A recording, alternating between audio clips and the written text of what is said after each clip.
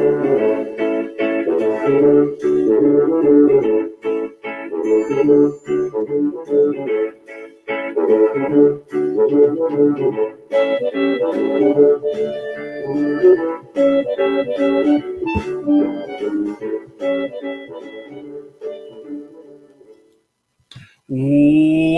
to episode 81 of About the Cards podcast, live tonight on YouTube. As always, with me, my host, Stefan Loeffler at Junkwax Twins. I'd say something, but I got muted.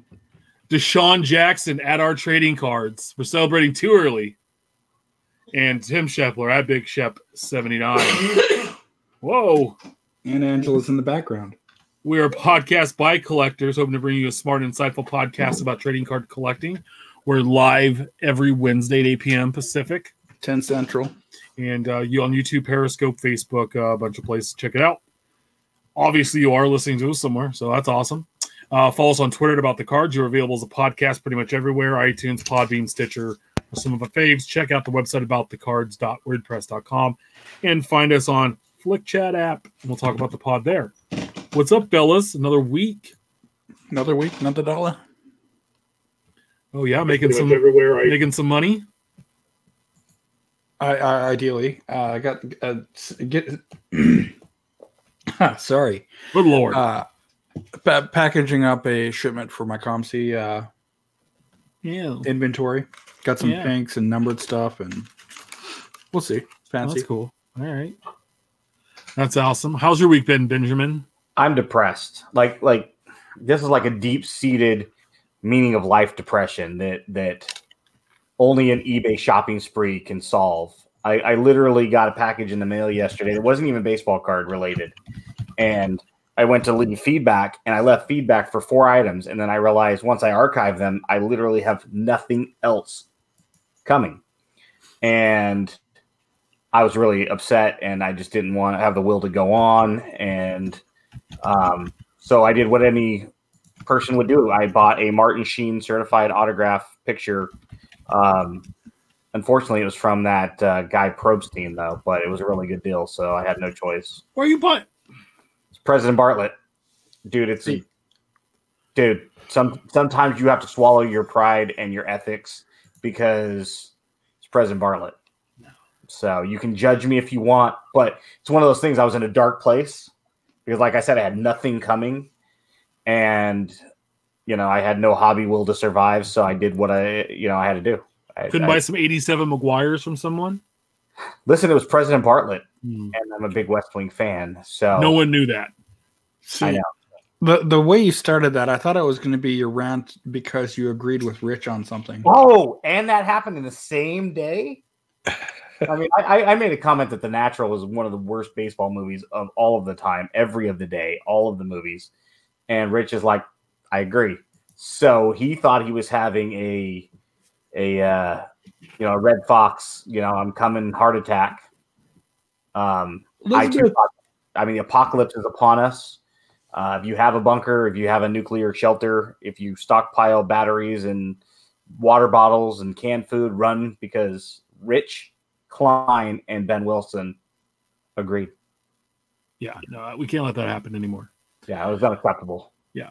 Like I said, I was in a dark place. Well, yeah. Well, I went and spent $5 at Wally World the other day, and I got another no number 700. Vladdy Dad. So you can just mail that to... Nope. Yep. I have like 6 or 7. I like it. It's fun. We'll hop into it. The week that was last week's releases. Big list here. Topps Living Week 96. Card 275. Todd Helton, first baseman of the Colorado Rockies, sold 2,044 cards. We believe that does include the subscriptions, which I think is $559. And then card 276, David Fletcher, third baseman, Los Angeles Angels, 1920. So it looks like this is the first card below 2,000. So you can always check out Topps Living Stat for full breakdown of where these cards fall respectively in the set by team and pie position. Guys, were you surprised at all? No, this set's going to keep trending down and down and down and down. Not this week. I think we're going to see it probably in the 2,000 to 2,200 range, most cards. week in, week out for the foreseeable future. I mean, Yeah. you'll see bumps. Jordan Alvarez, when he gets his, that'll be a nice. And Bo Bichette, those guys will be. Yeah, they'll probably get into the 7,000s and stuff. I don't think we're going to see another 10,000 guy unless they end up. I think the only guys that really have an opportunity, and you guys can disagree, 10,000 guys like Willie Mays, maybe Willie Garrett. That depends on how many you buy, if it's artificially inflated. But maybe if Trout gets traded. Really, 3 guys I can see hitting 10 grand, and that's Mays, Garrett, and Mickey Mantle if Mantle ever gets one. If they ever get a license for him, I think that. Other than that, who else? I mean, not 10. So. Yeah, no, I mean, no. And we'll never see anybody beat Acuna out either. Because he was at 46,000. Not unless they start giving them away. Yeah. So let's hop into that was the only release. There was nothing else. Hot off the presses, new releases this week. We have a couple. Topps Living Week 97. Card 277, Whit Merrifield, outfielder, Kansas City Royals, and card 278, Sunny Gray Skies, pitcher, Cincinnati Reds. By the way, he kind of looks like he's old and high. That's like one of those old filters you would have on your face on like Instagram. Or he just smoked a bowl and was like, hey, take my picture. Been watching too much Cheech and Chong. Yeah. What it really does look like is it's just a little too, like the sun coming in. It looks a little light is all the lack of shadow. But no, the Whit Merrifield is a really good looking card with the helmet. I like the batting helmet look. You know, and I like the way that you got the squiggly, like the reflection on the right side of the helmet. I think it's pretty badass. No, it's a good looking card. I picked a couple up already. Of course you did. So no, it's a fun set. I'm looking forward to really seeing over the next couple of years how long this set lasts. You know, there's going to be a debate every week. Anytime something comes out, there's always going to be that debate of, is a set going to last forever? And it's like, yeah, it's going to last a while. Oh, I think so. Forever, probably not, but for a while, a couple more years probably. I would like to see it. Yeah, I've enjoyed it. I can't wait to see some new rookies coming up, but you know, we're a few weeks away from Series 1 dropping, which is always, you know, it's the same week as the Super Bowl, so that's like just kind of awesome. So 2019-20 you know what's better than baseball and that? Series 1 coming up? What's that? Hockey. Well, 1920 Upper Deck Trilogy Hockey dropped today. 6 packs per box, 4 cards per pack. You're going to get 2 autos and/or mim, 2 inserts and/or parallels, and 2 rookies. It's a 150 card base set. The rookies will have 3 different cards to collect: a common, an uncommon, and a rare. New for this year, the crystallized cards, which land 1 in every 180 packs. They have signature pucks. They use a simulated puck for signing, which looked pretty cool. There's one there of Matt Murray. The basics are 1 out of every 30 packs, and the rookies' signature pucks are 1 in every 180 packs. And those are all numbered. If there's a team logo, it's out of 20 or 25, and the NHL logo is out of 3. They do everything kind of in thirds in this set, you know, trilogy. So I see what they did there. Mm-hmm.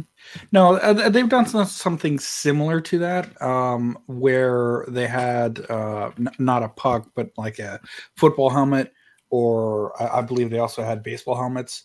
I like the idea. I just don't know how many years they can do it, because it kind of got stale the second year they tried the football helmets.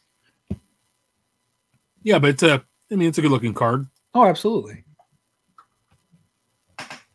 So. And who wouldn't want a Draisaitl? Yeah, I opened some Series 110s. You can check it out on our Periscope. All of it up on the YouTube page. Which, by the way, Jonathan Toews, really, sir? Towels? What? How do you? What? What's your name? Taves. Taves. Taves. That's how it's pronounced. It's not Jonathan Toews. Me and Angela had a spell it correctly. About that. Spell it correctly. By the way, I did pull. So I didn't know I pulled out anything any good, and then I looked up and I pulled this canvas of. I'm going to get rid of the screen here so you can see my awesome pull. A canvas Young Guns of Kale Maker. Okay. I think it's Makar of the Avalanche. Like $100 card, so it's on eBay if you want to buy it. So. Anyway, so that came out, and then dropping Friday, 2019-20 Panini Revolution Basketball, $118 a box, 8 packs per box, 5 cards per pack, 4 inserts and 4 inserts and 8 parallels. 150 card base set. There's 100 vets and 50 rookies. It's a foil card stock with holographic backgrounds, and it gives it like a shiny, bright look to it. And the autographs are available, and they are on card, but you're not guaranteed one in a box. Instead, they've kind of really put the emphasis on the parallels and the inserts. And there are an average of 6 autographs per case, which is almost a little better than 3 a box. One in every 3 boxes. Okay. And they have the Chinese New Year. Steph showing the parallels. Like the Chinese New Year one has always been really popular. What's the other parallels here? Yeah, you have Astro, Chinese New Year, Fractal, Galactic Groove. A lot of these guys are some of the favorites if you're looking Lava.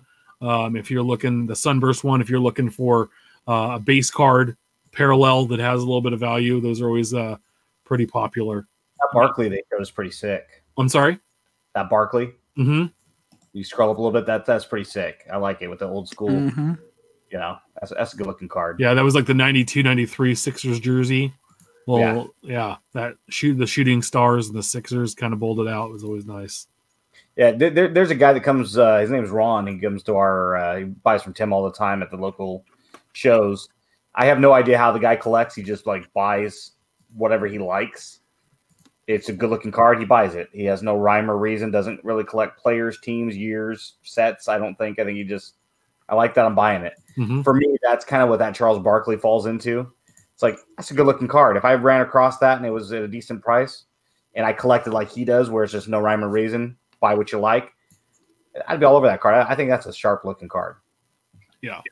So because I was curious, and their parallel line seems to want to emphasize for the overseas markets, Chinese New Year Emerald, Chinese Hollow Gold. I looked one up, and mind you, it's still with bids, but kind of a nice design on the background. Yeah, and did you notice they're numbered out of 8 or 88? 888, yep. Yep. For those numerologists. Well, and also in Chinese culture, the 8 stand is a lucky number. So that's why the Olympics, when they were in China, started on 8/8 at 8 o'clock or whatever. 2008, 2018. Yeah. Whatever it was. I don't know. Who cares? The Olympics suck, and I don't even get into it. Only for hockey. No. For everything. The Olympics should not exist. Sir, at me. As part of your hockey indoctrination, you have to watch the Olympic hockey games. I understand, but Olympics in general are terrible for the world. Oh, absolutely. They're every god other sport awful. sucked. Well, no, I'm not. I'm just saying, real quick before we move on, I have to get this point out because it'll drive me nuts. When they go to these countries that spend all of this money to host an Olympics for 3 months or 3 weeks, and they take all the taxpayers' money, and then all of a sudden, then they just let everything fall away, and they've taken government funds away from the people that paid into it to have this thing here for 3 weeks, and then they don't care about it anymore. I mean, look at Brazil, London, all of the places where the Olympics have been, all the abandoned Olympic venues. Yeah, it's garbage. Anyway, what's brewing? Next week's releases. 2020 Topps Archive Signature Series Active Player Edition. It got pushed back because a couple weeks because they had to wait for the mail to come through. The holiday mail got backed up. The TTMs didn't get in time. Yeah. So, I know there's some TTM collectors that probably have a better return rate on autographs than what this will get you. I guarantee Wax Pack 916 Wax Pack John, he would be able to Steve, I'm sorry. I was thinking of anyway. I think Steve has probably a better collection of TTM autographs than what this set could ever put out. 1920 Panini Crown Royal Basketball, Steph's favorite basketball product. I like the taste of it. Yeah, it tastes good in his mouth. And then 1920 Upper Deck SP Game Used, which I can't wait to start. I haven't looked yet, but I have a feeling those are going to be some pretty looking cards. Because I mean, I'm looking at Series 1. Series 1 was the Series 1 Upper Deck hockey looked like Stadium Club with the photography. And that's an every year thing too. Mm-hmm. It's great. All right, let's hop into it. Infield chatter, our hobby talk section. Yeah. Timmy. So Project 55 or Project 55, he collects, obviously, Tim Lincecum. Tweeted out, a lot of things had to go right for this to happen. Thank you to my friends in the community who helped me make this happen. The Tim Lincecum rookie refractor trio, I'm stunned. Well, this dude has the Bowman Chrome Lincecum rookie, the first Bowman Chrome Lincecum, and then another Bowman Chrome Lincecum rookie. And I don't know. So it looks like the Bowman draft picks Superfractor, the Prospect Auto Superfractor, and the regular Bowman Chrome Superfractor. Yeah, all they're graded PSA 9s. One's a Beckett 9. Don't care that they're graded, but the fact is to have those 3 Superfractors of he's still a well collected player. And Sure. One of my favorites, he won a couple Cy Youngs, some handful of World Series with the Giants, and was my favorite was when they were playing the Phillies in the playoffs, and they had somebody on third, and he was in a tough situation and struck out the batter, and he pointed third, and he said, "You stayed up there." It was awesome. He has maybe the best GIF. Oh, which one's that? On the internet. I'm pulling it up now. Well, and he's got the best arbitration story in the history of arbitration stories when he went against the Giants and he walked in with his Cy Youngs and just set them on the table and walked away as a winner in arbitration. I mean, that's kind of a pimp move. Just like, hey. Yeah. Everyday sideline, him acting well. He's being like himself. Yeah. I'm not a fan of superfractors being graded ever. I understand the purpose of encasing them, but we've talked about this before. It's just the hobby has so many ways for us to protect cards now. If you bought them this way and he didn't do that, well, yeah, I have a feeling he probably bought them graded. I'm sure. And the fact that they're so old now, the way we look at grading in 2019, 2020 and beyond is a little different than we looked at it back 12, 13 years ago. God, can you believe that's long ago? Yeah. I feel like how old I really do. It makes me feel old when you're like, 2004 was 15 years ago or 16 years ago. And you're like, that stupid Facebook move that says, 2050 is as close as 1990. And you're like, you shut up, Facebook. Shut up your face. Yeah. Well, that's why Facebook is that's why I figured out I hate Instagram too, is because it's a Facebook company. Found that out, and it made me understand why I don't like Instagram. Anyway, there is a new Twitter account you guys need to follow, and we're going to be stealing data from this Twitter account going forward, misappropriating it, misremembering it. At Card Polls, check it out. Just started this month. The first poll that he put out was the 80s saw an explosion in the hobby. What was your favorite baseball card brand of the 1980s? Topps, Donruss, Fleer, Score. Topps won at 55%. Donruss, 22%. Fleer and Score both with 11%. I mean, looks like Steph here went Score. I obviously went with Topps. But I mean, that's what? 1 vote, 2 votes, 5 votes? It's 9 votes. I mean, yeah. It was his first one. 5 to 2 to 1 to 1. I mean, let's not act like this was thousands of votes in which the percentage. It was his first poll, so we need to get him some more followers and some more votes. Absolutely, I'm just saying, Here's 100. When you're looking at a vote of 9 votes, 1 or 2 people are going to sway that opinion. All of a sudden, if I didn't vote for Topps and I voted for Score, now it's 4 to 2 to 2 to 1. We can figure out the math. So here's the next poll, and I like this. Where do you buy most of your cards? eBay, social media, local card shop, other. eBay hit 54%, local card shop almost 22%, other 17, almost 18%, and then social media 6.5. What qualifies as other? It's not one of those 3. So maybe card show, maybe ComC. Maybe they're going to the sport lots, or they're going and buying retail.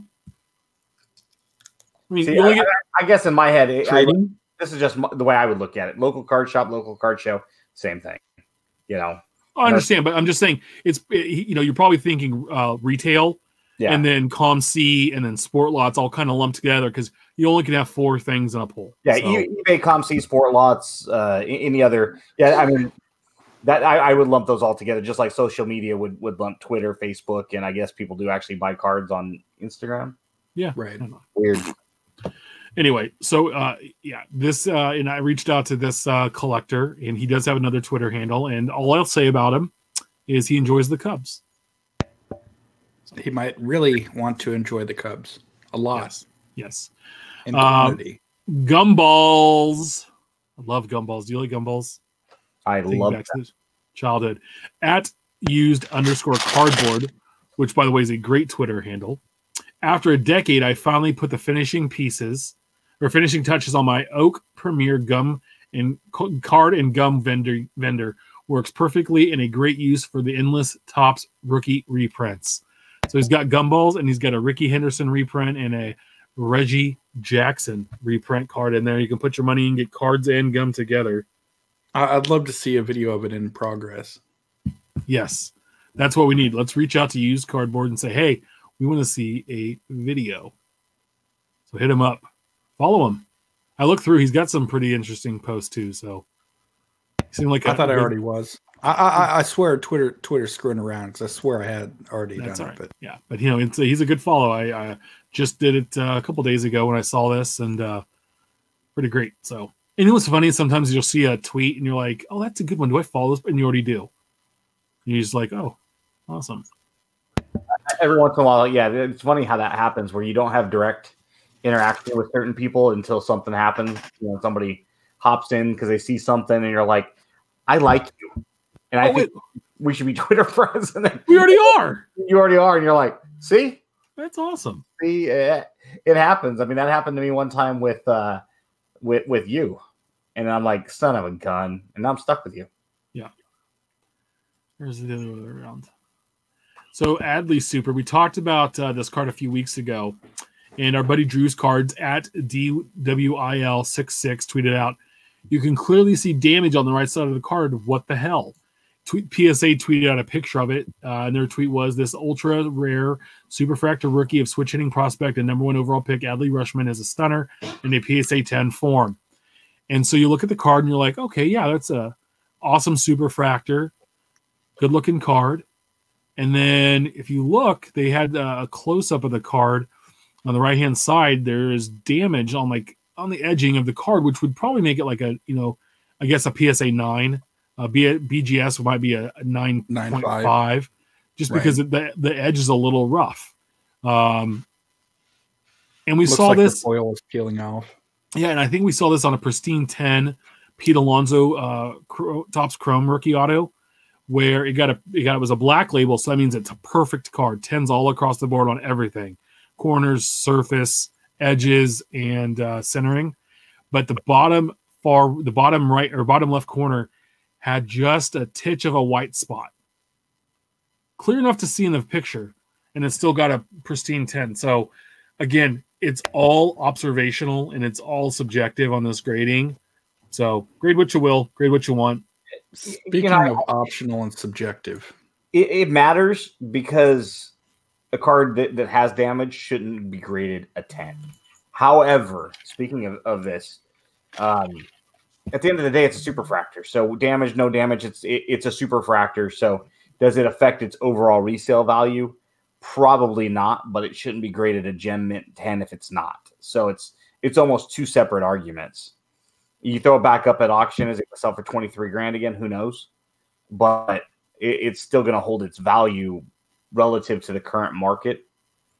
But yeah, a card in the subjectivity of it, you know, could always be based on the merit and integrity of the card's overall appearance.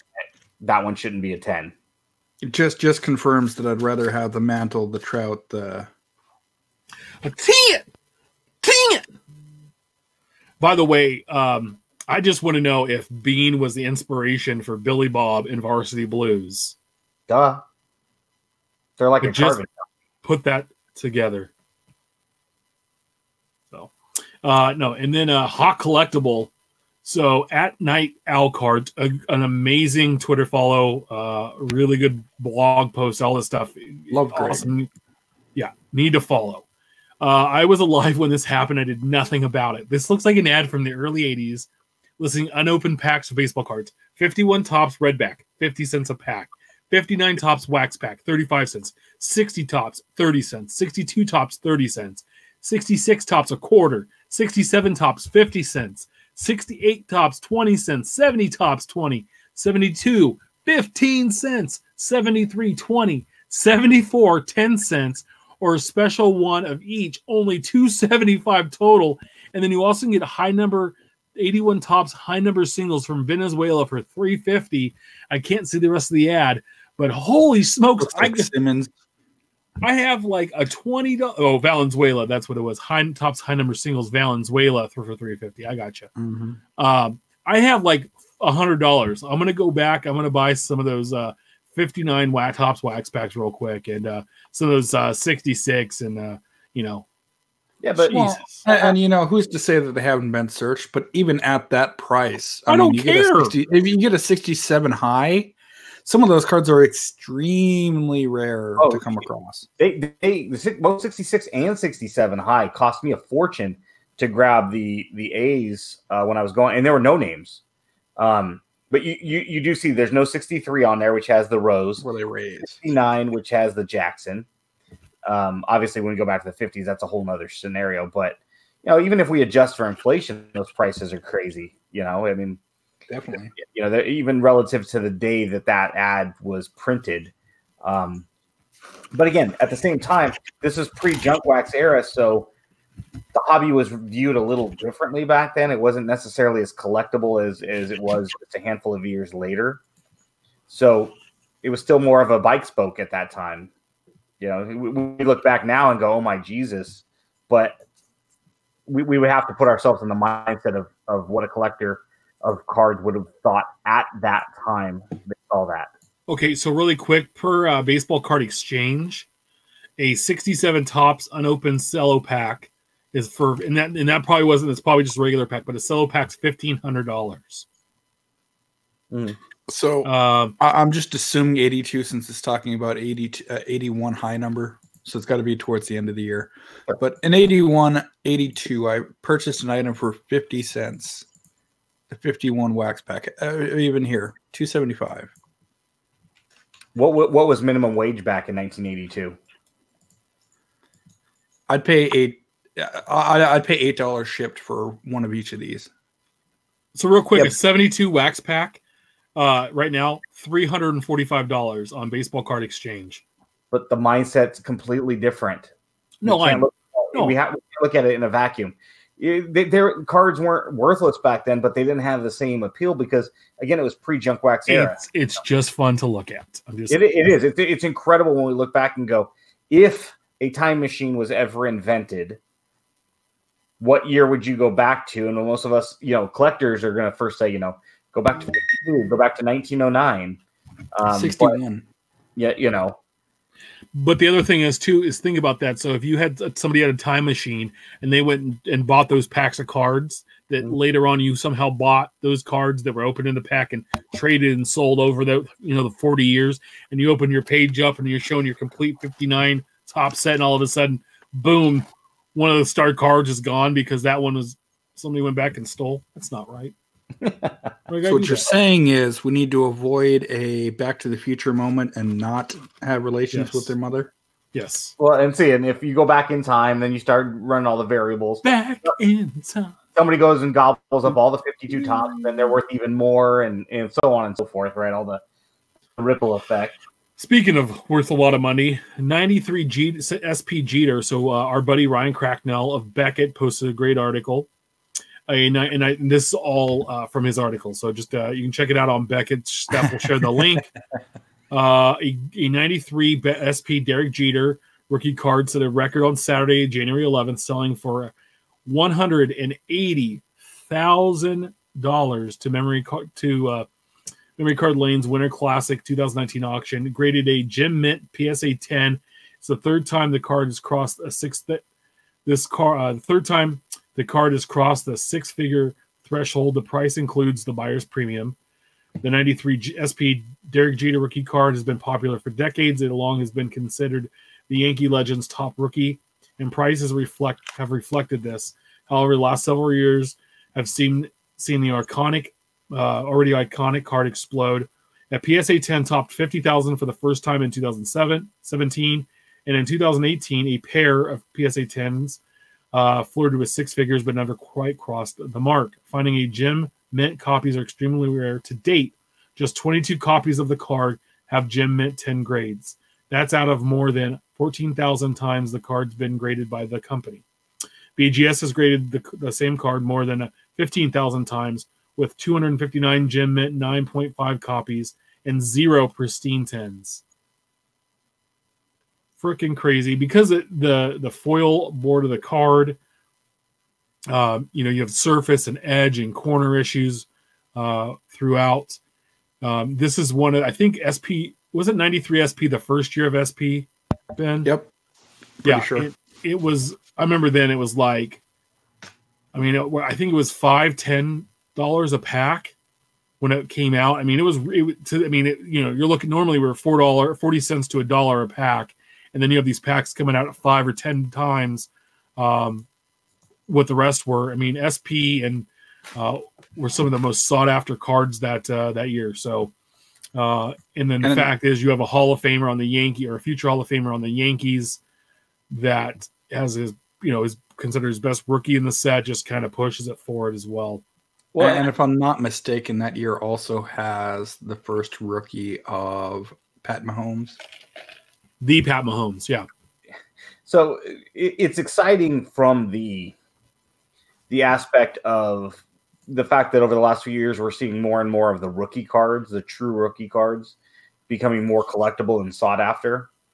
To see more recent modern cards, not just all of the 50s, 60s, and 70s rookie cards, but to see something a little closer to modern, where we're at now. Seeing something sell at that high is nice. What's the next big one? Ichiro and Albert Pujols, maybe, before you start to get into Verlander and Kershaw. But is it Pujols really? Think about his collectability. I don't think he's as collectible as Ichiro. In 2001, he was. Yeah. Okay, so in 1986, Jose Canseco was more collectible than all these guys put together. Sure, but we're just kind of thinking of when you go from Jeter and maybe A-Rod, despite the fact that he's got kind of a black mark. Yeah. When we start to get into the mid 90s, as you go towards 2000, what's the next big name? Probably nobody until you get to, I'm sure I'm missing somebody, but once you get past Jeter, it's probably Ichiro and Pujols, Cabrera, and then once you get past that, it's probably Verlander and Kershaw until you get to Trout. And I'm sure there are a few names in there we're missing. But at the end of the day, it's nice to see a card like this sell, because it's mirroring a lot of the big boys of the vintage and pre-war at that price point. Definitely. Yeah. And, as someone said on Periscope here, the price on the card is great. Definitely. If you have a single of this at home, may be worth sending in, depending on condition, mind you. Well, but, even bad condition of this card, I think it still commands a pretty good premium. It's just because it's like somebody, okay, hey, I can't get a gem mint 10, right? But maybe I can get a 4 or 5 and then be able just to say, hey, I have that card, right? Right. Right now you can see, let's see, I'm pulled it up here. Let's see, sold auctions. What would you pay? Ben, I know you're not a Yankees collector, right? But what would you put out for a PSA 4 Derek Jeter? It's hard. A couple $100 probably wouldn't. Let's say that I know at one point, Tim, I don't know if you're still doing it, but you were trying to work on collecting just all like the major rookie cards throughout the year, certain players. And I know at one point I came up with a list of about 140 players that we're not talking Mantle and Mays. We're talking more like guys that had rookie cards maybe in 58 and more recently that are a little bit more affordable.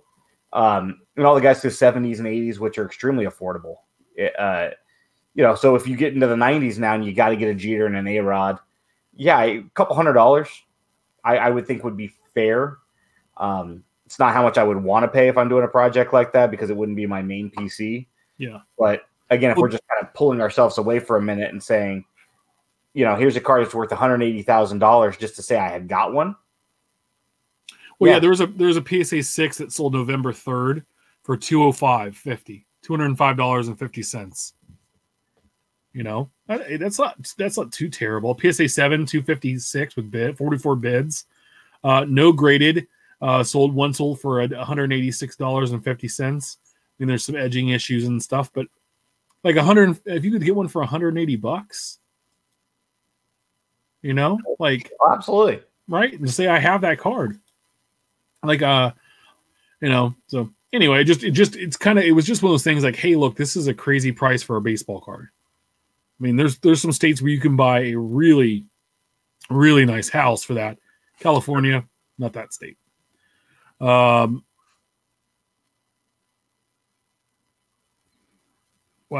So Kevin Jones, I'm just reading here in the comments on YouTube. A local card shop dealer in my town said a guy came in with 9 pages of superb 93 SP Jeters a few years ago. He didn't buy them as they were haggling over $100. He could kick himself for it. It's okay. We guarantee he can read, guys. Yes. Hey, well, sometimes when, I'm juggling a couple screens here. Come on. Upper Deck Series 2 Young Guns was released. Upper Deck Hockey tweeted out, here they are, your 2019-20 Upper Deck NHL Upper Deck Series 2 Young Gun rookie cards. Steph, who are these guys should we be looking for? Come on now, where's the list? I'm trying to screen share. Well, if you weren't screwing around. Well, that's why I'm not reading out loud. God, I'm glad I'm not getting in trouble on this episode. This episode. No, they the highlighted list, some guys on here. They did. Kirby Dosh, Oliver Wahlstrom, Barrett Hayton.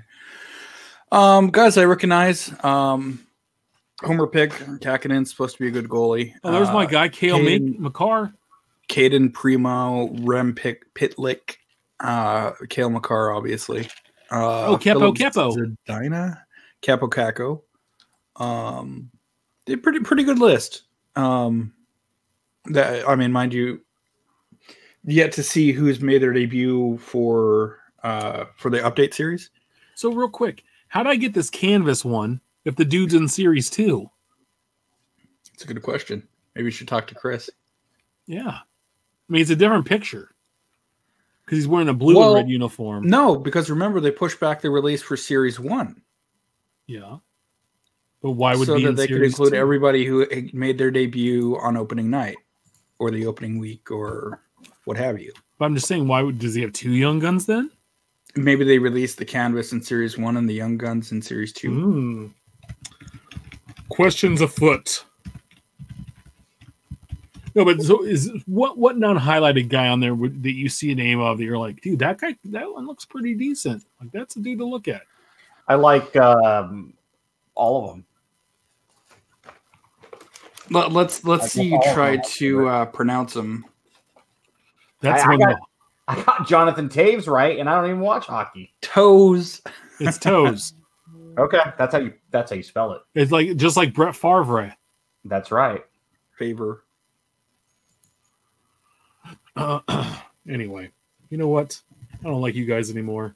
I'm gonna do new podcasts with better hosts. But no, to give you one pick that's I think I saw it. Timashov, good goal scorer. As well, if he's on here, Kravtsov, that's hard to pronounce. Krvatsov. Not sure. I thought I saw him on here. Maybe it was a Series 1 include. And Sam Steele, who I know I saw. So. Okay. Well, if they fail, we're going to let you know right at Junkwack Twins and tell him how much you spent on the Young Guns, and he'll reimburse you. Look, my Super Bowl picks are already busted, so let's not talk about it. Hey, mine are still looking pretty good.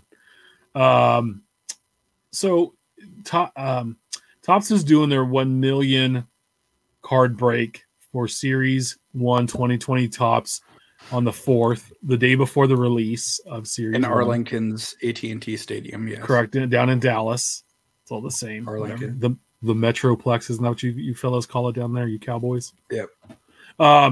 There's going to be 18 breakers breaking 1 million cards. Now, all of these breakers, I think, are the article has links to all the breakers, and each one of them seems to be doing their breaks pricing a little differently.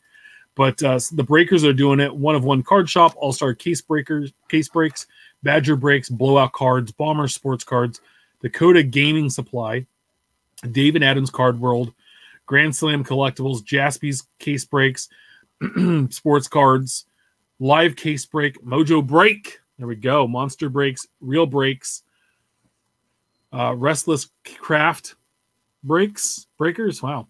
Steel City Collectibles, the Clubhouse, and Top Shelf breaks. Where's Platinum breaks? Where's our boy? He didn't make the list. But so if you know any of these breakers or you want to look in to get this, the article on Topps' site list, and you can click on the breaker and it takes you right to their break page. Like Steph, if you click on Mojo break, it should show you their. Yeah, we'll use Mojo because they're right. Boom, right there. You can hop into their 6 case jumbo one. They're doing, I think, 2 6-case breaks, and I think the Royals at one. I think in case one I looked, the Royals were $100 for 6 cases of Royals cards. Not a bad deal. So we're efforting to get a reporter down there. So Topps, if you're listening, we emailed Mr. Clay today to see if we could get our reporter in the field over there just to get to see what it looks like.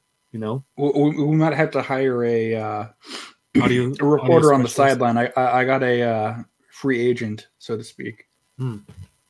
Just like I said, just go in there tonight, break in tonight, and just stay. If you squatters' rights, right? I'll kick you out. You know, you have squatter rights at that point. So Ben's buddy BG over at Leaf, they put out this website exclusive, and this happened today. I didn't even bother to look at it because I don't care, but I figured I'd read out what they were offering on their website. Today, Leaf made available its first ever website exclusive trading card offering. 6 years after everybody else has been doing it, but whatever. 2019, we're in 2020, by the way, just to let you guys know, but 2019 Leaf Metal Baseball Red, White, and Blue. I wonder where they got that idea.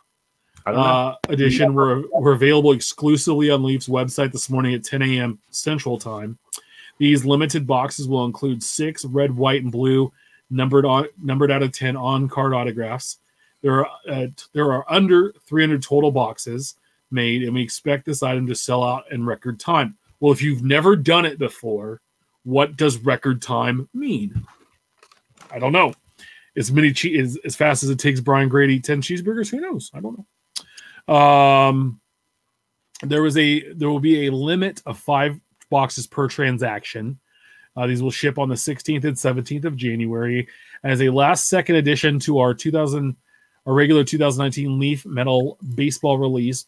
We will be adding redemption cards for autograph for Uber prospect Jason Dominguez of the Yankees. So, really quick, it's a 2019 product that all of a sudden you're going to release a second edition parallel to after the fact, and then plug in redemption for the Super Prospect. But yeah, and even say how much they were, by the way, in this release, the boxes. But it's the first time. You should know that there's a strict limit of 5 per boxes, 5 per transaction. Yeah. So I don't know. Leaf. What a boring little. They still have some available stuff. Oh, it's sold out.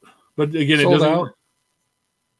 Looks like they're using 1990 Leaf as a design again. And that sticker right there on the front, that looks like something from the 1990s as well. Right? Like 1996 Pinnacle or something. Like, hey, I got a job well done sticker in the 5th grade, and it looked very similar to that. I got box number 5280 of 10,000. Mm-hmm. It's right over the guy's head. It's like you're literally advertising 2 players on the front of the box. and let's cover up half of the card. You know. Mm-hmm. Well, you can't cover up the name of the product. Like a microwavable like TV dinner covering up with a sticker the directions of how to cook the thing.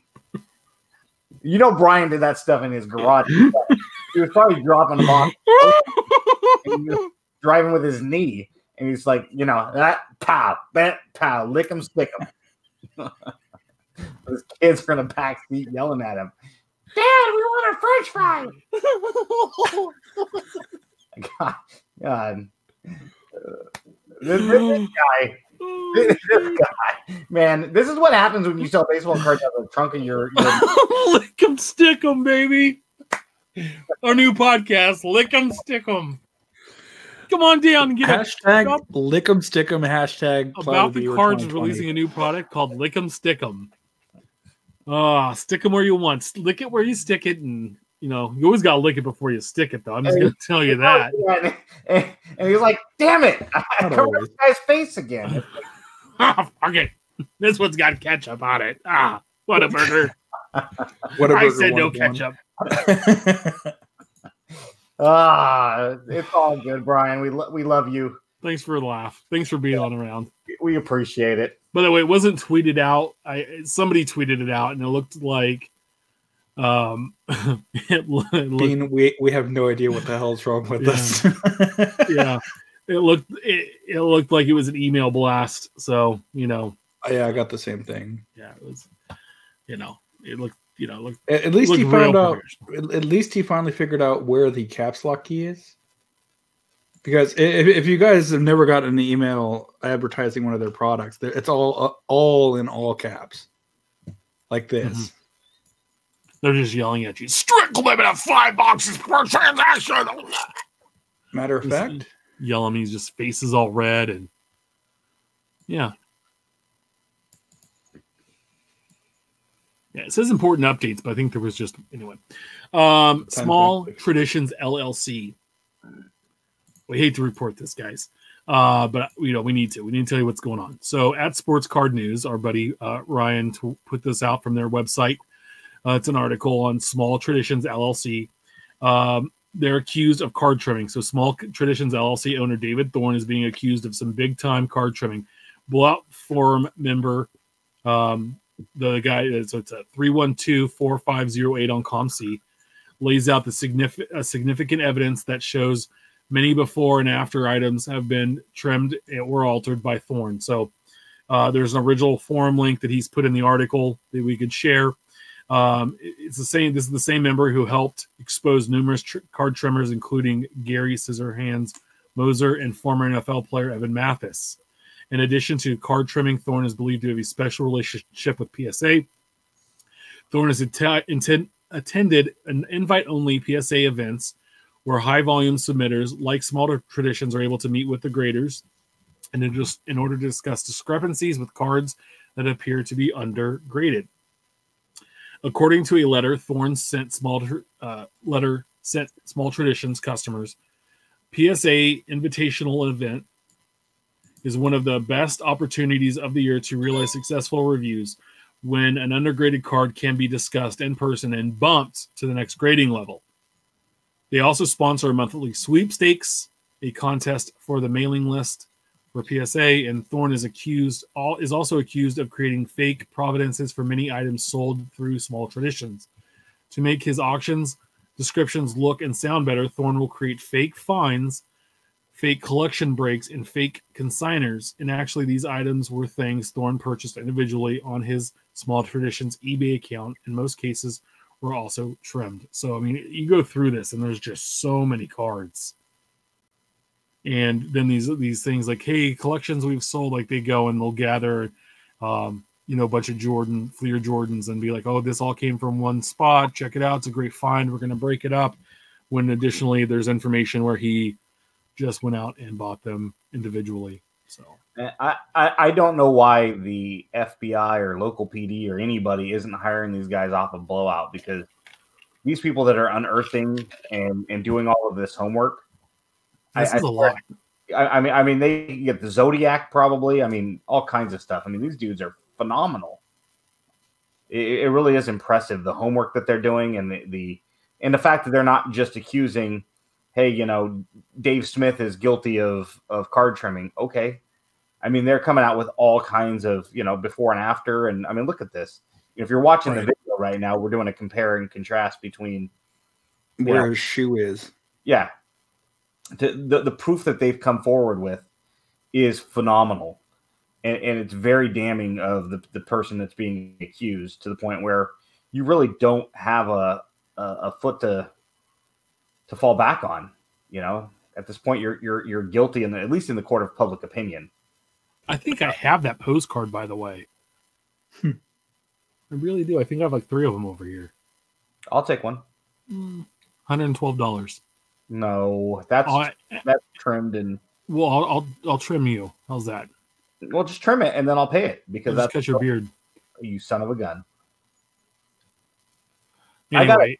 I got a job offer recently. Is he hardened, by the way? They're like, you're gonna have to trim your beard, and I'm like, you know what? No, thank you. So just check it out. I mean, it's just another one that, it's just another one. And if you check out their list, I love the names they've given these guys, Scissor Hands and all the fun stuff there. So Laser Diamond Eyes. Yeah, Laser Eye, just amazing names. No, and I can tell you, so I talked with Ryan at the last card show when we talked about this on the last podcast, and got a good majority of like the stuff with the Tesla and the cars and the watches and stuff. They're leaning into all the people giving him crap about it because they find it funny. So I'm just letting you know, like, you can say whatever you want, but they do it just to poke at you. Like when your brother and sister's like, not touching, not touching, not touching, not touching, not touching. That's what they're doing, because it frustrates you and upsets you. And sure, it's hilarious. That's essentially what we do pre-show. Yeah. Yeah. But the thing is, but they have great information. So you got to pull it out away from the shtick a little bit and get the good info anyway. It's funny to me.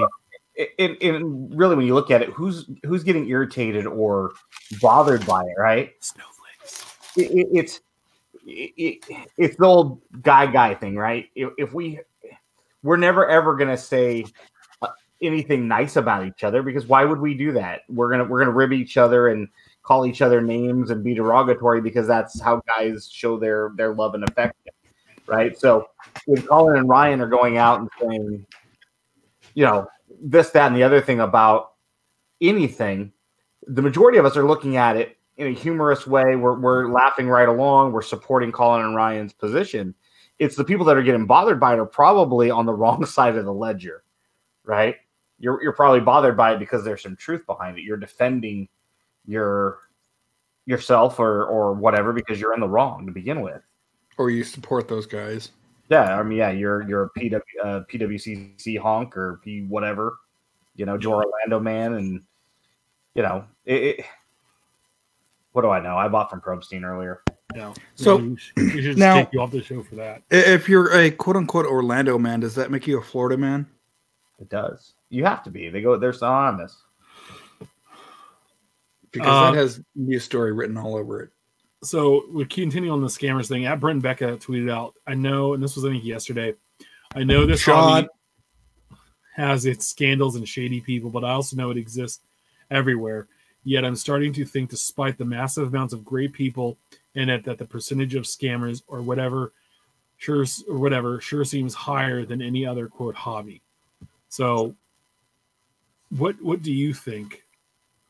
Do you think we have a higher percentage of scammers and douchebags than the other hobbies do? Outside of like high-end fine arts and forgeries, I mean, you're not going to find as many people trying to sell fake Star Wars figures. Yeah, you are. The difference is, look at this. My timeline, I can only speak from my timeline on Twitter, where I get most of my interaction with the hobby, right? 95% of it is card related. The rest of it's probably sports related. Okay. Most of it, but I'm not in artwork. I'm not in coins. I'm not in action figures. I'm not in the other hobby. I was talking to my dad about it, and guys create custom toy trains all the time. They're not licensed by American Flyer or Lionel or any of the other producers. They're stuff that's made in somebody's garage and sold as such. It's sold as customs. My dad has sold them for years. They're not looked at like they are in our hobby, but they're customs nonetheless. There's plenty of scammers in every hobby. We notice it more because this is our hobby. This is where we reside. And unfortunately, due to the scandals that we've seen, the trimming scandals and everything over the last, say, 24 months or so, it's becoming more and more. And the fact that somebody like Brent Williams is on eBay, he's going to see a lot of it because you get people that are buying and scamming and returning crap when the prices drop. And, it's just one of those things. We notice it more because this is where we're at. It's kind of like buying a new car. When you buy a new car, you start seeing them all over the road all of a sudden. Doesn't mean that there are more. It's just you notice them more because it's in front of your mind now. Yeah. Somebody in the chat here, and I'm not chat, but in reply to Brent and Becca, and I just hit share. Recommended that he watched a documentary called Sour with Canadian E grapes. And I'm watching the trailer, and essentially it's fakes and forgeries in the wine selling business. Uncorked. Now, I can't speak to, one, the documentary, but two, whether it's more or worse.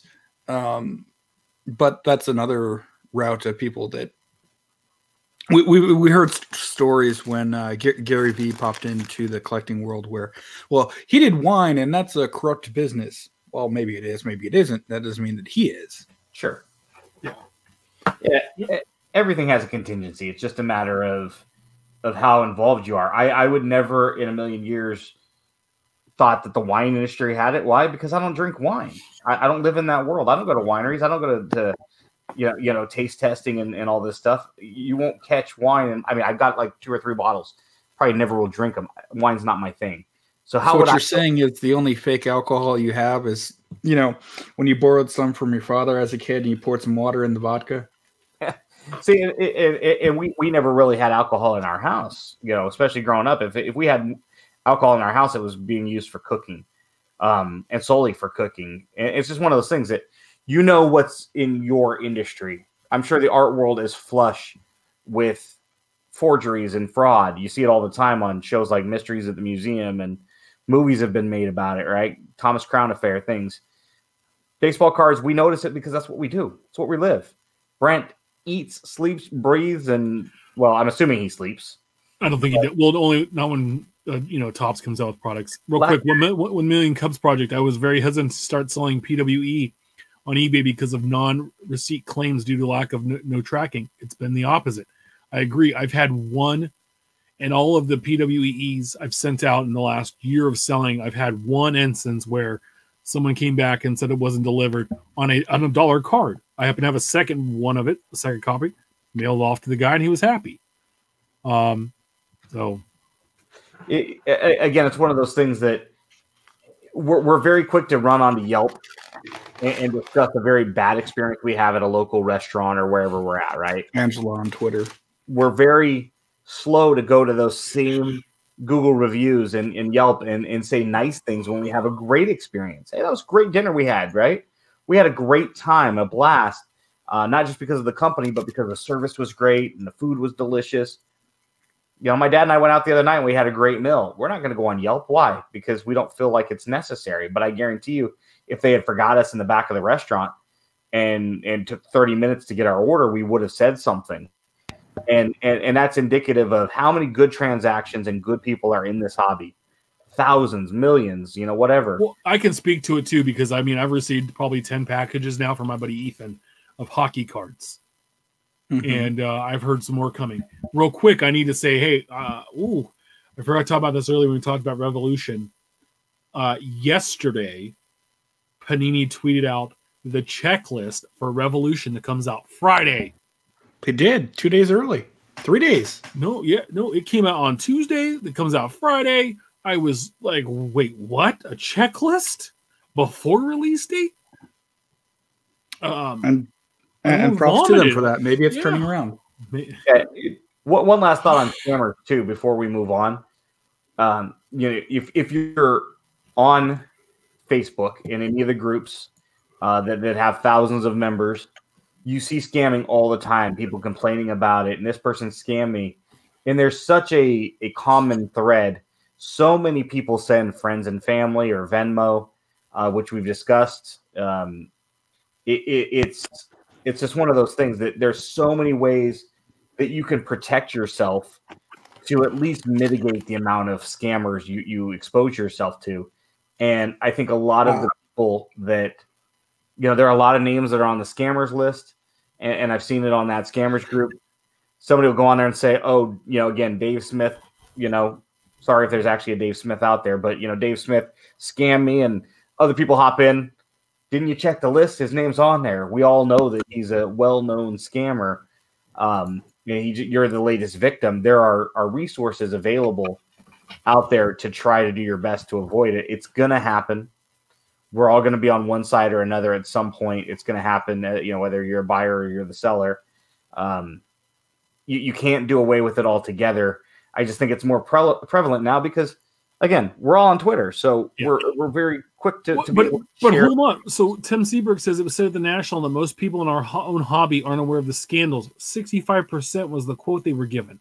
I mean, I can tell you this: there are people that don't know there's a hobby Twitter. Sure. They don't understand Instagram or Instagram or Facebook or any of that stuff, and they're just blinded, and they're not. There's the only media that they have is the content that come in, like maybe a card show, maybe at a card shop, and that maybe a publication that comes out monthly, and that's it. But some of them don't even know that though. If if you're not on Twitter, you probably really not, or on Facebook or some kind of a social media, you're probably also not listening to a podcast either. By the way, I thought this said something different. New Year's resolution when I quickly saw it. Panini's New Year's resolution, but I thought it was another word at first. Speaking of, they're coming out of exposing yourself. Yeah, they're coming out with a new movie. Now, the Yankees had Bang the Drum Slowly. The Houston Astros have Bang the Trash Can when it's loudly. A curveball. Bang it loudly, right? Yeah, bang it loudly. So Houston Astros collectability. So at SoCal Hobby Club tweeted out, so what impact does this have on Springer, Bregman, Altuve, and Correa cards in the hobby dollar box beauties? Or did they even get asked to sign cards by Topps again? Are you keeping your collection? So they're reaching out because of the whole thing about the videotaping the signs and stealing signs, and we saw the follow with AJ Hinch and the GM, and then Alex Cora, and I'm waiting to find out, if Beltran's gonna ever manage the Mets. What the hell's all going on there? I think the best punishment for him would be to have to manage the Mets. There you go. So what do you think happening? Because Bregman is getting into his own in collecting. I think he's kind of the guy there now as far as that you want to go and collect. Correa's there, Altuve and Springer, and put Springer to distant fourth. But what do you think happens to the hobby value of these four guys being associated with this team and this scandal? Well, you can only assume that it's going down just because of the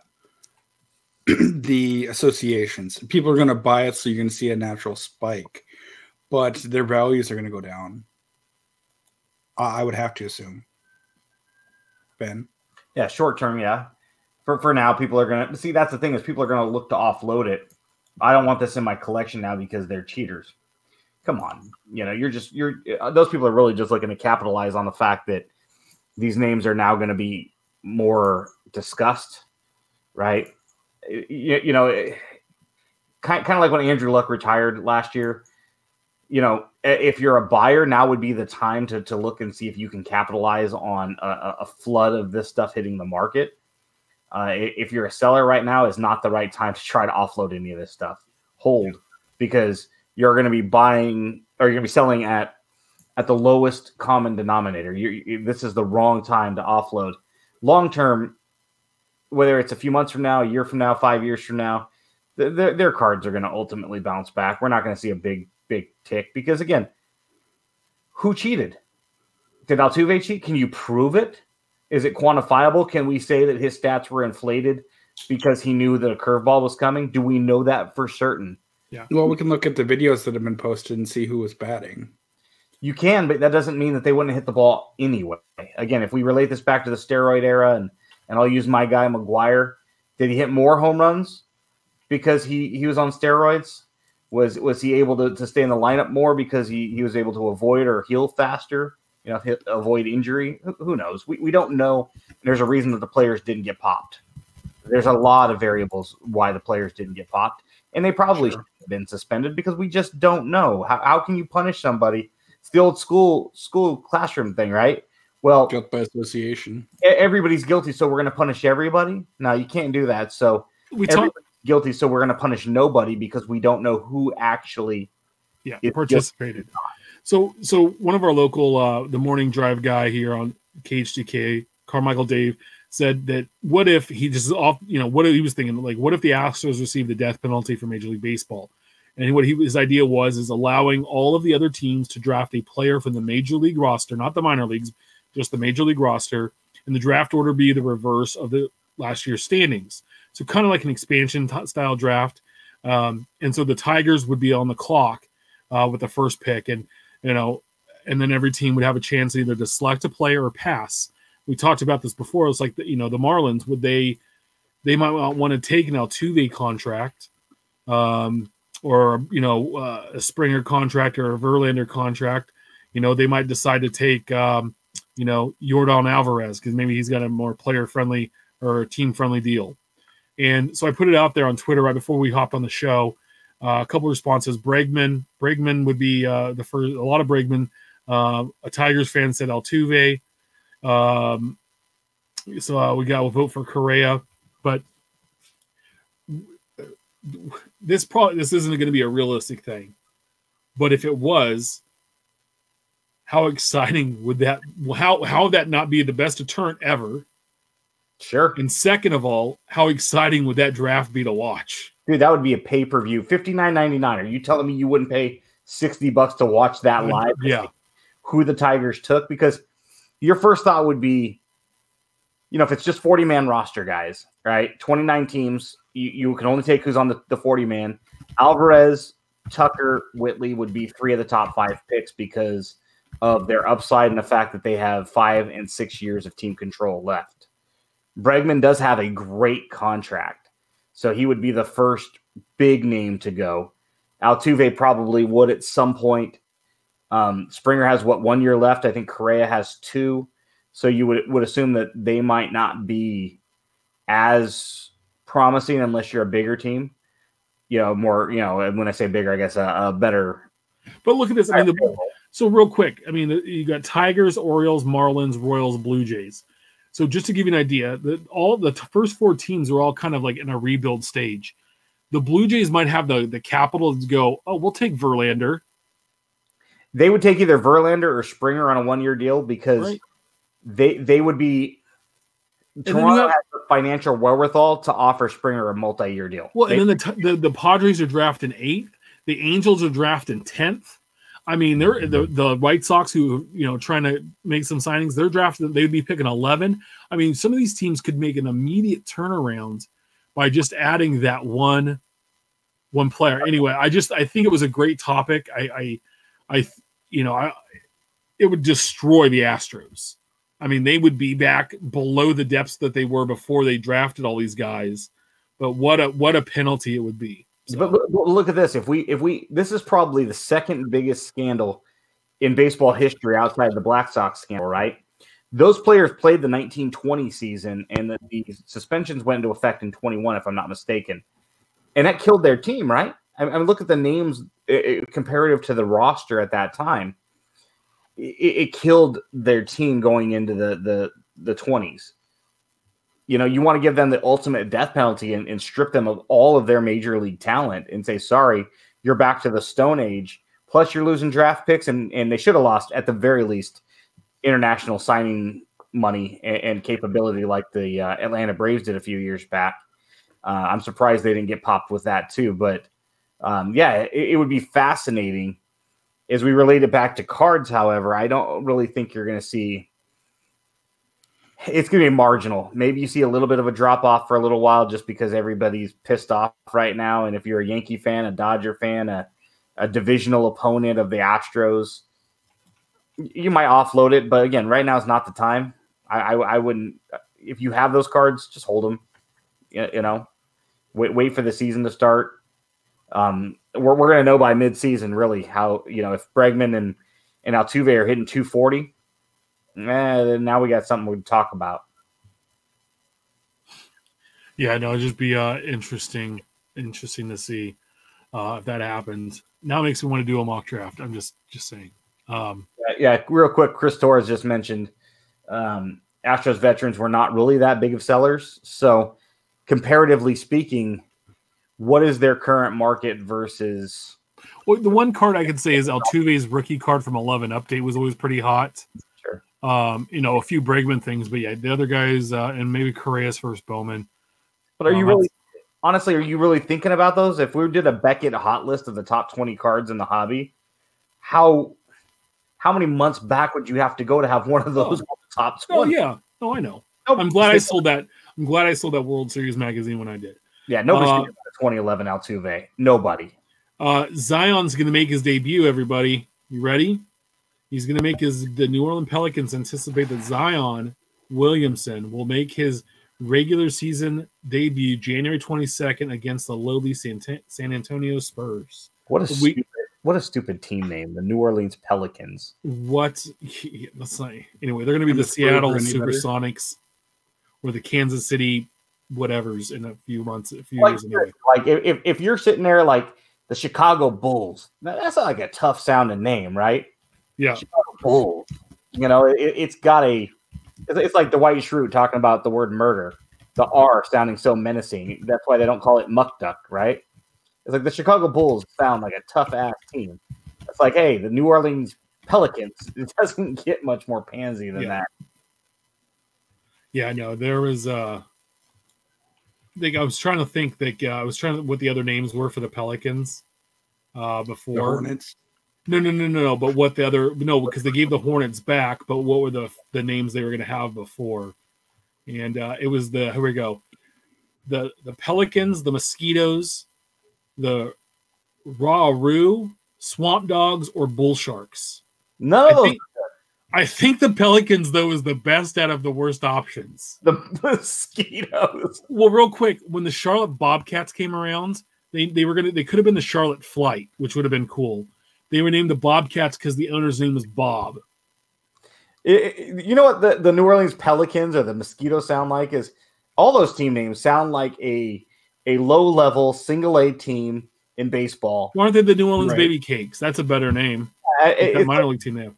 The minor leagues are just flush with stupid names. So Zion's going to make his debut a week from today when we're on a show. So we'll give you an update. But so I want to know. I have some 3 cards I picked out that have sold previously today's show, and I want to know what you think that they will go to after his debut or during this next week as he's debuting.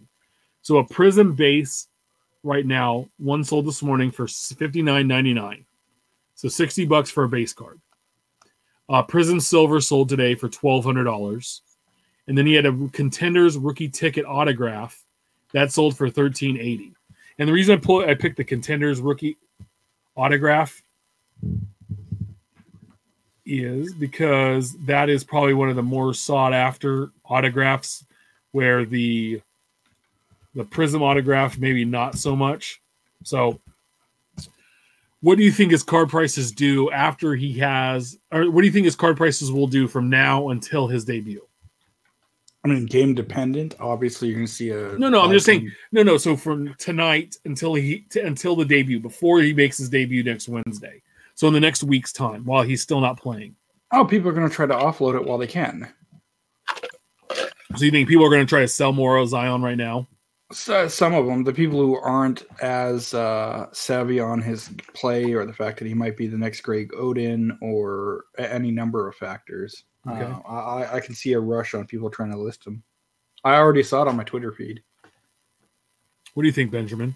Yeah, Steph's right. We'll probably see those base before he actually debuts, if that's the cutoff. we'll probably see those start to probably hit triple digits, low hundreds, and the auto might push $2,000. Okay. What do you think his card prices will do after he has like a decent debut? Say he gets 15, 8, and 3 assists. Like he's not getting a triple double, but he's going out and he's having a solid debut, 18 points, 8 boards, something like that. Has a couple fun dunks. Do you think it drives his prices crazy, like we talked about with Dube the other day, where he made one slam dunk and his silver went from $1 to $60? No, because Zion is the number 1 pick. He's the heir apparent. He's the hot name. What's going to end up happening is everybody is going to rush, if they're not already, like Steph said, to list these to the point where there's going to be such a saturation on the market over the next 7 to 10 days that it might have a negative effect. But if you're a buyer of Zion and you think he's going to be awesome, wouldn't that be a great time to take advantage of a flooded market? Sure. I mean, like right now, but see, it's one of those things I always say, if you didn't want it today, you don't want it tomorrow, or you didn't want it yesterday, you don't want it today. You think about this, know your market, right? If $60 is where it's at right now, you're going to see a slight bump, some kind of an uptick, a 1.5 multiplier or something. Just sit tight, because over the next couple of weeks, you're going to see a market dip. I can almost guarantee it. And that would be the time to start buying, because once the oversaturation, then it's going to be a race to the bottom for a little while. And you might not save a ton of money, but those $60 price points might jump to 100 and then drop down to 45. And that would be the time to try to buy if you're in the market for one. What if he plays poorly? What do you think, Steph? If he goes out and he goes like 4 of 15, and he's got 8 points and 2 boards and gets in foul trouble and looks just like a big fat oaf out there. So essentially, if he starts looking like one of us on the basketball court, you can talk for yourself. I can ball pretty good for being a big fella, but no, yeah. So he looks like an average Joe out there. It's going to tank. Everyone's going to try to dip, and it's just going to lower all the card prices. Yeah. And by the way, these are all raw. None of these cards were graded. So giggity. What do you expect for him on the court? What do you think he's going to do? 2 goals, 1 assist, and a Gordie Howe hat trick. Yeah. Probably touchdown, 2 interceptions. Probably Jameis Winston's average day, 3 and 3. I hate you guys. No, he's probably going to have a couple of really big games early on. I would think, though, that they're probably going to limit his minutes. So I would think that the first handful of games, he's probably going to be in the mid-20s minutes-wise. But I can see them trying to run that offense through him just to kind of get him back in the swing of things. And if that's happening, again, curb your enthusiasm. It's probably going to be post-All-Star break, assuming that he stays healthy once he's on the court. Post-All-Star break before you really start to see what he might be. But he's a marked man. People are going to want to, all right, what's this guy about? Yeah. What's this kid playing? Tim asked a question, why dip? I've been saving my wax to sell when he comes back. Wrong decision. I think it goes up when he's playing. Yeah, and I also think, too, the wax, we're talking individual cards here. I think the wax is a little different because Ja Morant, I loved what he did to Harden. Harden the other night, hey, so come on, take a 3. Morant hits this ridiculous 3 and then says, tell that who I am. And I was just like, yes, you're on the Grizzlies. You're talking shit to the MVP. That's awesome. And I think there's a couple other guys that are going to kind of push the wax a little bit more. But no, I think it's kind of a good decision to see what happens. And then everybody kind of has the opportunity to hey, I got a Zion in this. I'm kind of a wait and see. I think he's going to have a decent rookie year. I think that he's not going to be. It's not going to look special this year just because of the injury that he had and he's coming back from, and we need to hold and wait. So if my suggestion is if you have Zion and you're not sure what to do, I would hold because I have some Zions. I'm just going to sit and hold them because what's the worst thing that's going to happen? I mean, if you got him out of a pack, you probably really didn't pay all that much to get him, and at this time, just wait and see. The worst thing he does is he blows. He never plays and ends up being a Greg Oden, and it's a $5 card, and it's a story one day. In April, he'll probably have 17 and 7, an average on the year, which isn't great. It's not bad. It's not bad, yeah. And you got to expect that, what would he have been 100% healthy? So, 42 field goal shooter. I mean, I know that his game was really heavy on his ability to get to the rim, but I think he's undersized, and I think he's going to find out that there's a lot of tall trees in the low post, and he might not have as good of an opportunity or the frequency to get to that rim. And so his shooting percentage is probably going to dip. But yeah, ultimately, I think, you're sharing what Kevin Jones is saying, that he's predicting a Greg Oden 2.0. Is he going to be that bad? Probably not, but he's probably going to be a Charles Barkley light, and that ain't so bad, but it's not so great. So he's going to be Larry Johnson. I think he's a Larry Johnson light. I don't think he's going to be the investment that people are making him out to be. Potential that everybody's trying to say that, yeah, he's going to be this great long-term. I mean, we were kind of talking about that with the Adley Rushman Superfractor. If he's Matt Wieters 2.0, I mean, literally he's going to have to put Yadier Molina or Joe Mauer to shame in order for him to justify what people are paying right now. No, he'd have to put and Posey too, and Johnny Bench to shame. Like, he would have to be one of the greatest catchers, because we've talked about Posey before. Collectible team, right? The Giants have a solid fan base with collectors that have money in the Bay Area. He has an MVP, a Rookie of the Year, 3 World Series. He's a multiple-time All-Star, Gold Glover, all this stuff, and he still doesn't. He sells for a few. Joey Bart outsells him.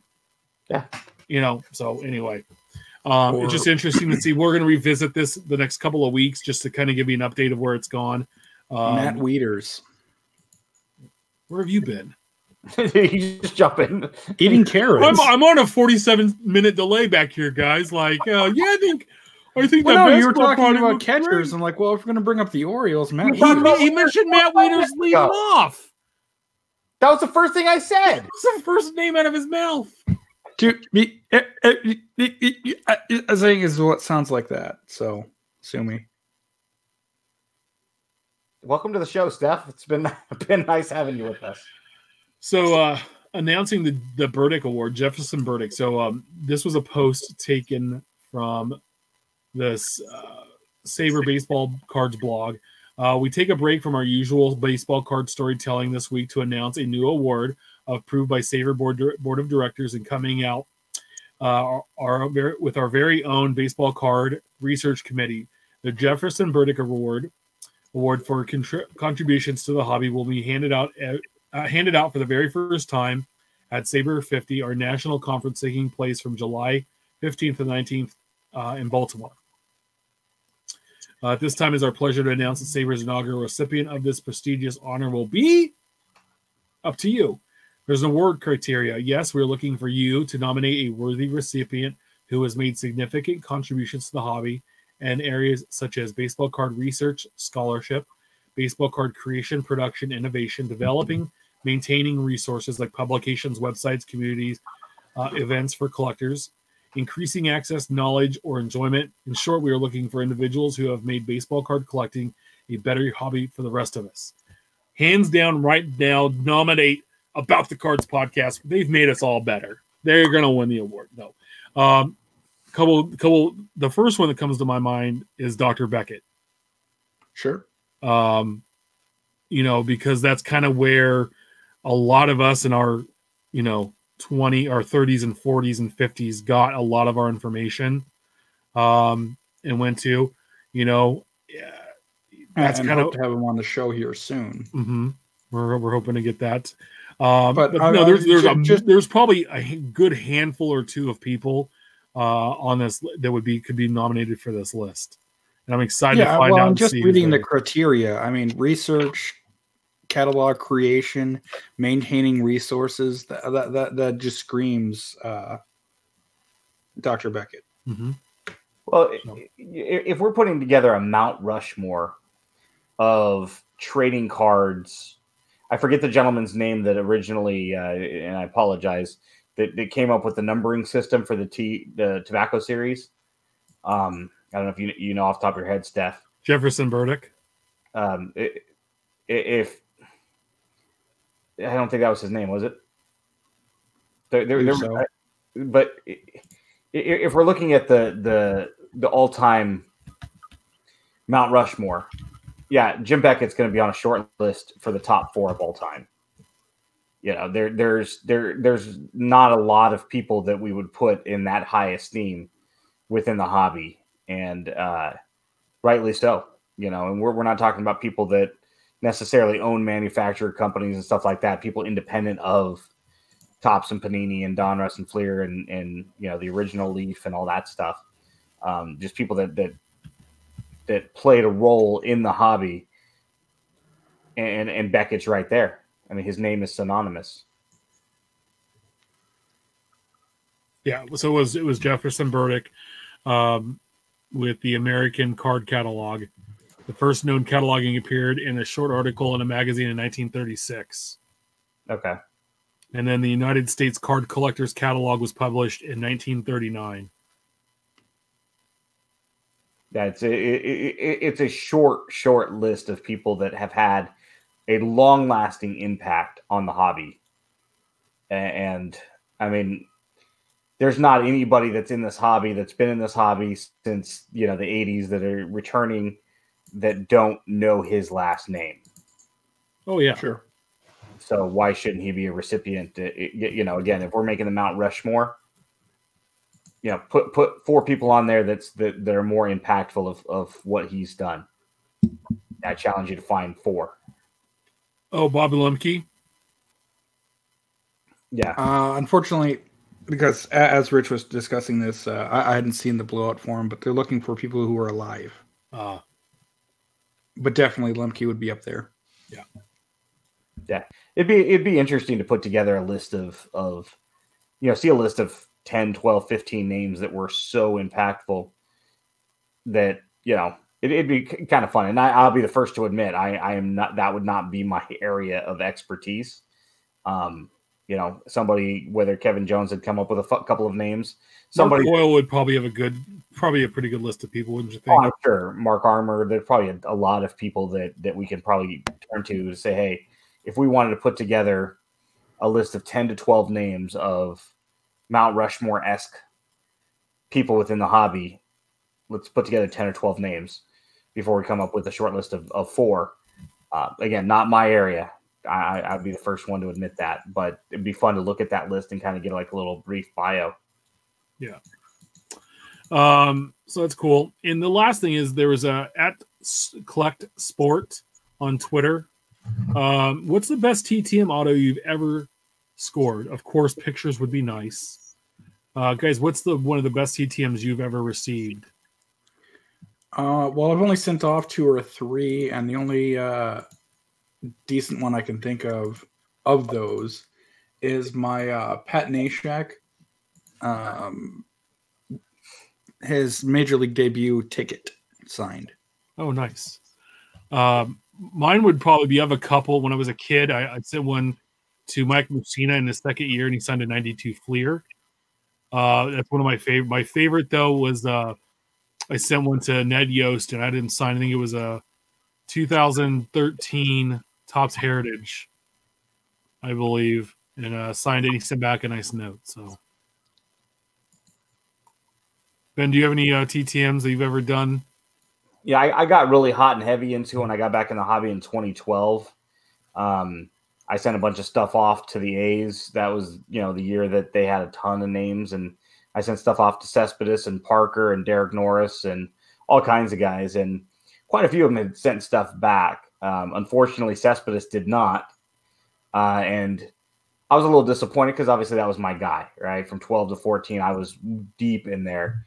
And then one day I go check the mail, probably 2013, 2014, and I got something in the mail from the A's, and I opened it up, and sure enough, it was all 3 Cespedes cards. And anybody that is familiar with him knows that his autograph says Y52C, and his early autos were all said Cespedes, and literally less than 1% of all of his autos have the full signature, and all 3 of these came back signed with the full signature, even though by this point he was well into the abbreviated one. And I thought, man, you got to be kidding me.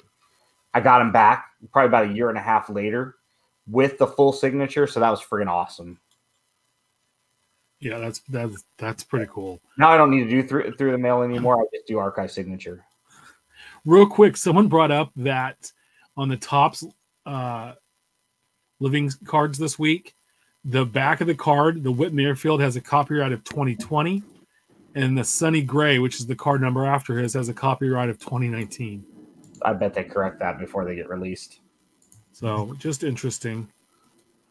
Tweets are coming through as I'm listening. We're doing the show here, and I was checking it out and know what the hell's going on. So Sure does. And it looks like our YouTube page is at 393. We're 7 away from 400. Not too bad. What's TTM? Through the mail autograph. So where you send a card and an envelope, and they sign it and return it back to you. Mm-hmm. I did a lot as a kid. I think Eric Wedge was another one because he played at Wichita State, and he signed a 93 Topps Colorado Rockies card for me. Just because I thought he was the catcher of the World Series championship team. Thought that was pretty cool. So, guys, that's it. That's our show tonight. An hour and a half. We're not going over to 2 hours like last week, and so Uncle Rich will be happy. But I appreciate the comments about enjoying the 2 hour show. Some people like that as well. So, any final thoughts before we head out tonight? All right. None that I can think of. No, I'll let you guys know about next week shortly. That's the signal that I won't be here. By the way, if you bang it from the top. That was a beautiful song there that you were playing. What was that, a slider? Yes.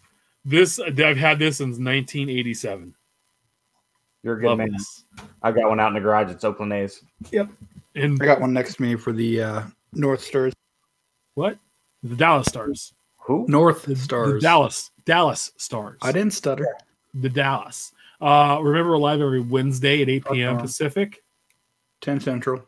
Make sure to subscribe and review our show on all platforms. Follow us on Twitter at About the Cards. Follow Ben, or as he's in the show known before the show, Deshaun, at Our Trading Cards. Follow Steph at Junkwax Twins. Follow me at Big Shep 79. And please share your hobby stories, great polls, and send your questions our way. And we'll try to help you out. So thanks a lot for hanging out this night. We hit 400. Yeah, and 400 on YouTube would be cool. That'd be awesome. So, Indeed. All right, well, I'll see you next week, and we might have a surprise guest host next week hanging out with us. Along with a superstar, me. Debatable. Have a good night, everybody. There's really two schools of thought.